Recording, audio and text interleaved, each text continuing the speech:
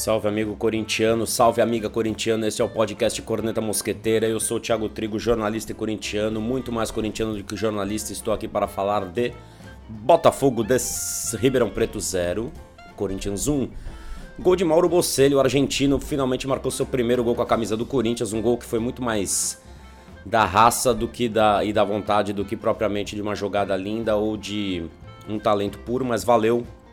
Conquistamos os 3 pontos fora de casa, jogando com um time praticamente reserva, dá pra chamar de mistão aí. Corinthians poupou, o Carille poupou pra quarta-feira, jogo de volta contra o Racing na Sul-Americana, jogo lá em Avellaneda, na Argentina, e obviamente por conta de ser um mata-mata e o Corinthians precisar da vitória para se classificar, e também pelo fato do Corinthians já ter se recuperado no Paulista, o Carille apostou numa escalação alternativa, e essa escalação alternativa no primeiro tempo ela não mostrou nada de positivo ou pouco de positivo, porque era um time que nunca jogou junto praticamente. Dos que a gente considera titulares hoje, só estavam o Cássio, o Ralf e o Júnior Urso, e o restante do time, o Wagner Love também, mas o Wagner Love agora aparentemente já não é mais titular, depois dos últimos 2 jogos, os jogos que antecederam a partida contra o Botafogo. Então o time não funcionou, o time estava sem profundidade e sem armação, porque estávamos com o Ramiro centralizado, armando o time, o Matheus Vital mais na esquerda e o Wagner Love mais na direita e o Boselli na frente. O Júnior Urso um pouquinho mais do lado esquerdo ali, também armando ali, né, a linha de... Era mais ou menos... É o 4-1-4-1, então essa linha de 4, a segunda linha de 4 ali tinha Vital na esquerda, Júnior Urso nem tão na esquerda e Ramiro mais centralizado e o Love na direita, se bem que o Love não ficou tão preso na direita, ele circulou bastante, tentou encostar no Boselli, mas a verdade é que a bola não chegou com qualidade lá. Depois ele até inverteu, o cara, ele inverteu ao longo do primeiro tempo, colocando o Ramiro na direita e centralizando mais o Love, mais oficialmente centralizando o Love. Mas ainda assim não funcionou, como eu falei, faltava profundidade. O time não tinha nenhum jogador que levava a bola para a linha de fundo e faltava criação. O Carille falou inclusive que testou o Ramiro nessa posição até pelo jogo de quarta-feira, já que o Júnior Urso não está inscrito na Sul-Americana, então ele já deu a letra de que o Ramiro deve ser titular na quarta-feira contra o Racing. O Botafogo, a gente deu sorte porque o Botafogo não está em grande momento, acabou de trocar de técnico, estava estreando o Roberto Cavallo ontem. Se bem que ele montou um 3-5-2 ali, congestionou bem o meio de campo para justamente não deixar o Corinthians jogar. E o Corinthians não estava conseguindo criar nada. A bola estava, de novo, muitas vezes saindo do pé dos zagueiros para o ataque, como eu já falei 20 vezes aqui, que não é uma boa. A diferença é que se você reparar, quando o Marlon tenta levantar a bola para o ataque, ele acerta muito mais esses lançamentos do que Manuel ou Henrique. Pode levantar aí, pode olhar os lançamentos de ontem do Marlon. A bola ia sempre na direção do jogador do Corinthians. Às vezes era uma disputa de bola, mas ele lançava a bola direito, né? Mais um ponto positivo pro Marlon aí. Nossa defesa foi pouco exigida, o Botafogo chegou com um chute perigoso que o Cássio pegou bem no final do primeiro tempo. Mas a gente deu sorte porque o Botafogo teve um jogador expulso no final do primeiro tempo. O Plínio, zagueiro do Botafogo, dá um puta de um chute nas costas do Ramiro. Ele vai disputar uma bola com o Ramiro na intermediária e depois ele levanta o pé lá em cima e desce o pé nas costas do Ramiro. E logo depois da jogada se concluiu, o Rafael Claus, que foi o juiz da partida, foi lá, meteu o vermelho no Plínio, zagueiro do Botafogo, o que gerou uma grita enorme dos jogadores do Botafogo, mas eu acho que foi agressão mesmo para ser expulso, sem sacanagem nenhuma. O próprio Sandro Meirahit, que é o ex-juiz que fica na Central Globo lá analisando os lances polêmicos da partida, concorda que merecia o vermelho. Então o Corinthians teve essa sorte de o cara perder a cabeça e ser violento e meter um pontapé no Ramiro bestamente, e aí eles perderam um jogador com 40 e tantos minutos do primeiro tempo. Então no segundo tempo as coisas já mudaram um pouco de figura. O Carille, aproveitando isso, voltou com o Cleison, logo no intervalo, no lugar do Ramiro. O Cleison entrou aberto pela esquerda, o time passou a ter profundidade, mas ainda assim estava faltando qualidade nessa bola no meio de campo. Aí o que o Carille fez? Colocou o Pedrinho no lugar do Júnior Urso. O Júnior Urso que já estava amarelado. Eu tenho a impressão até que ele tirou o Júnior Urso por isso, porque é o tipo do jogo que o Carille tiraria o Ralf, eu acho. Ele tem feito isso, quando o time não tá conseguindo resultado e tá com um a mais, ou enfim, tá nessa blitz para atacar, ele tem tirado o Ralf para ganhar o jogo, fez isso contra a Avenida, enfim. Com a entrada do Pedrinho, o time ganhou em qualidade, o Pedrinho foi para a direita, aí ficou o Cleison na esquerda, e tá um pouco mais centralizado, e aí o Love mais encostado no Boselli, aí o time passou a ter uma formação com mais jogadores ofensivos, obviamente. E o time começou a chegar um pouco mais. Ainda assim, não tínhamos muita qualidade. O próprio Carille falou que o jogo não foi bom, e não foi mesmo. O jogo foi horrível de se assistir. O primeiro tempo foi péssimo. O segundo tempo melhorou um pouco por conta dessas mudanças todas que eu acabei de falar. Então a gente chegou um pouquinho mais, mas a verdade é que assim, a gente comemora os 3 pontos. E nesse caso temos que ser pacientes, porque se o time que ele considera titular ele não tá conseguindo treinar direito e repetir tanto assim, e a falta de tempo para treinar, que é uma coisa que ele reclama o tempo todo, reclamou de novo, que tá sendo só na base da conversa, imagina esse time que era um time praticamente reserva que não jogou. Então a gente também tem que ter um pouco de parcimônia aí com esse começo de ano, porque ontem a gente reencontrou aquele time do Carille das antigas de 2017, né? Um time que às vezes não comeu a bola, mas correu pouco risco e na hora que, enfim, conseguiu fazer o gol, na hora do aperto conseguiu fazer o gol e se salvar, né? Conseguiu fustigar lá e sair aquele gol do resultado. Então, assim, sabendo que jogou mal, o Carille admitiu isso, não esperava também acho que ele nem esperava grandes desempenhos, mas conseguimos os 3 pontos graças à entrada do iluminado Gustagol, que temos que também ressaltar o mérito do Carille de ter feito essa escolha, de tirar o Love e colocar o Gustagol e deixar o Gustagol e o Boselli na área juntos, já ali pelos 20 e tantos minutos dos 24, 25 minutos do segundo tempo, se não me engano. E aí eles passaram a ter que ter 2 centroavantes perigosos para tomar conta. Numa dessas, o Corinthians levanta a bola da esquerda e o Gustagol ajeita de cabeça. O Gustagol, que é matador, né, na cabeça, ajeitou, fez assistência pro glorioso Boselli entrar de joelho, dividindo com o goleiro e bater a bola de joelho para dentro do gol. O Boselli, inclusive, vai parar dentro do gol, que ele foi na raça. O goleiro chega dando um tapa na bola, a bola tá no ar, tá em jogo. De novo, os jogadores do Botafogo pediram falta. De novo, não vi falta na jogada e vou citar aqui também, na transmissão Premier, né? Citar de novo a Globo, o Sandro Meirahit também falou que não teve falta na jogada. O goleiro dá um tapa, ao mesmo tempo que o Boselli dá uma joelhada na bola e o joelho do Boselli foi mais forte. E aí a bola foi pro fundo do gol. Mas é isso, a gente não tem que comemorar o desempenho, mas tem que celebrar conseguir o resultado sem um grande desempenho, porque ainda é começo de ano e agora a gente está liderando o nosso grupo do Paulista com 13 pontos e uma certa folga. Podemos, enfim, respirar no Paulista depois de um começo meio irregular, atabalhoado e com umas derrotas que a gente não esperava. Bom, minha gente, é isso. Você vê claramente que o Carille testou mudanças de posicionamento no meio de campo para ver como funcionava melhor, mas ele mesmo falou que estava testando coisas que ele não tinha feito antes. E acho que em termos gerais a gente tem que comemorar o fato de a gente não ter tomado um gol, porque o Corinthians está tomando gol todos os jogos. E não tomamos gol, jogamos com a linha de defesa reserva, né? Michel Macedo, Marlon, Pedro Henrique e Carlos Augusto, e não tomamos gol. O próprio Carille falou na coletiva que essa linha de defesa foi pouco exigida, mas de qualquer forma vale ressaltar que a gente não tomou gol, que não foi aquele Deus nos acuda com bola levantada na área. O Botafogo chegou mais chutando de média distância e o Cássio teve bem e fez algumas defesas ali. O Botafogo nos ameaçou algumas vezes, sim. Mas a verdade é que acho que o melhor em campo foi a bola. Foi realmente um jogo fraco. Mas comemoremos, ganhamos, temos 3 pontos a mais, nós não tomamos gol.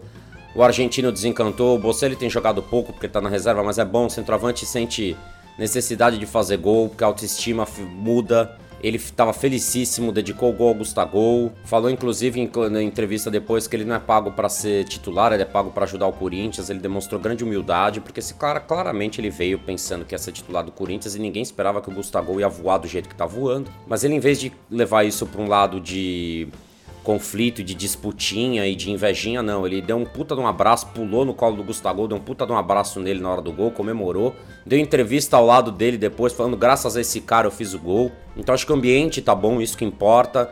É um cara que é mais peso pesado no futebol pela história dele, já ganhou 2 Libertadores, um cara que já jogou fora, mais rodado, é um ótimo jogador o Boselli, mas o Gustagol tá voando, tá em grande fase, não tem como o Boselli ser titular agora, ele tem clareza disso. Então acho que em termos gerais, apesar de uma partida ruim, a gente tem esses pontos a destacar positivos. Eu não quero me alongar muito num jogo que não merece, então acho que é isso.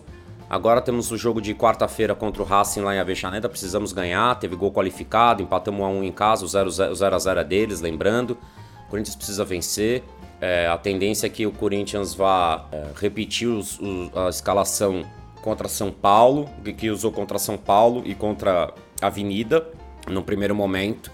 Então a gente pode imaginar aí Sornosa titular de novo, Pedrinho... Júnior Urso não, porque não está inscrito na Sul-Americana, mas enfim, volta toda aquela linha de defesa. Devemos também imaginar Manuel e Henrique juntos na zaga de novo. A tendência grande é essa aí. O Avelar, Quarta-feira, 9h30, jogo na Argentina. Jadson tá fora desse jogo, fora do jogo contra o São Bento no sábado de Carnaval. O Carille, a princípio, tinha projetado a volta dele pro jogo contra o São Bento no sábado de Carnaval, mas já disse ontem que atrasou um pouquinho a recuperação. O Jadson que tava com dores no joelho, então o Jadson fica mais um tempo no departamento médico. Fora de campo, a renovação, Romero, Corinthians emperrou de vez, o André Sanches se irritou de vez com o Romero. Passou até um pano pro agente lá, pros caras do OTB Esportes, coisa que eu já tinha destacado aqui, porque é fato jornalístico acompanhar que todos os jogadores que são agenciados pela OTB Esportes costumam arrumar encrencas e litígios com seus clubes para sair.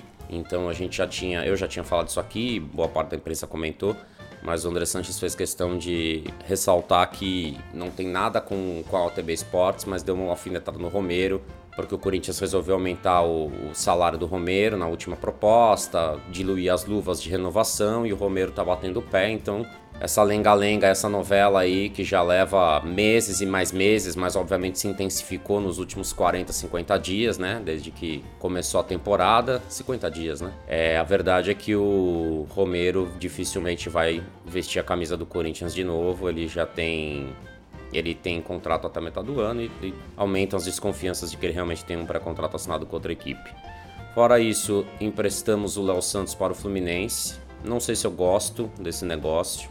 Acho o Léo Santos um dos melhores zagueiros do Corinthians. Entendo que ele tem que ganhar bagagem.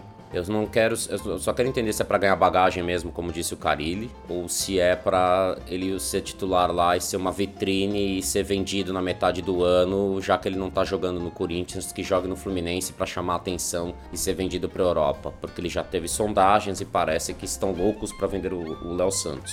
Tanto é que recusaram uma proposta do Sevilla de troca do Arana, troca simples entre Guilherme Arana e Léo Santos, porque eles acreditam que vão vender o Léo Santos por um valor superior aos 8 milhões de euros, que era o valor que estava sendo negociado aí o Arana. Negociação que esfriou e não teve mais informações a respeito, e acredito que também por hora o Arana não venha mais, mas enfim, o mundo do futebol é muito dinâmico, já diria o poeta. Esperemos. Então o Corinthians agora fica com 5 zagueiros, né? Com a saída do Léo Santos, empréstimo até o final do ano com o Fluminense. Além disso, o Corinthians anunciou a contratação do meia Regis. Anunciou não, né? Mas enfim, já sabemos, e o próprio Carille confirmou também, que contratou o meia Regis de 26 anos, canhoto, que se destacou no Bahia e que chegou a ser contratado pelo Carille para jogar no Al-Wehda da Arábia. Passou 3 meses treinando com o Carille lá, mas deu um enrosco de documentação e o cara nunca jogou. Mas o cara treinou com o Carille lá por 3 meses e o Carille gosta do futebol do cara e pediu e ressaltou que foi ele que pediu a contratação do Regis. Eu acho realmente que o setor que o Corinthians se reforçou pior, ou que se reforçou menos, foi o meio de campo, a criação, porque enfim, eu acho que o Jadson, de quem gostamos muito, já está no crepúsculo da carreira dele. Eu acho que ele não vai jogar muito mais tempo. O Sornosa foi contratado e tem rendido bastante na bola parada e tem se destacado muito nesse quesito, porque ele bate muito bem na bola e a gente conseguiu fazer alguns gols aí no começo do ano por passes do Sornosa, cobrando escanteio e faltas, mas a gente precisa de mais alternativas, né? Porque a gente tem outros jogadores que são meias, mas que jogam abertos, tipo o Pedrinho, tipo o Vital. O Vital é um jogador que eu gosto bastante, mas eu sinto ele muito irregular. Ontem, por exemplo, ele não foi bem.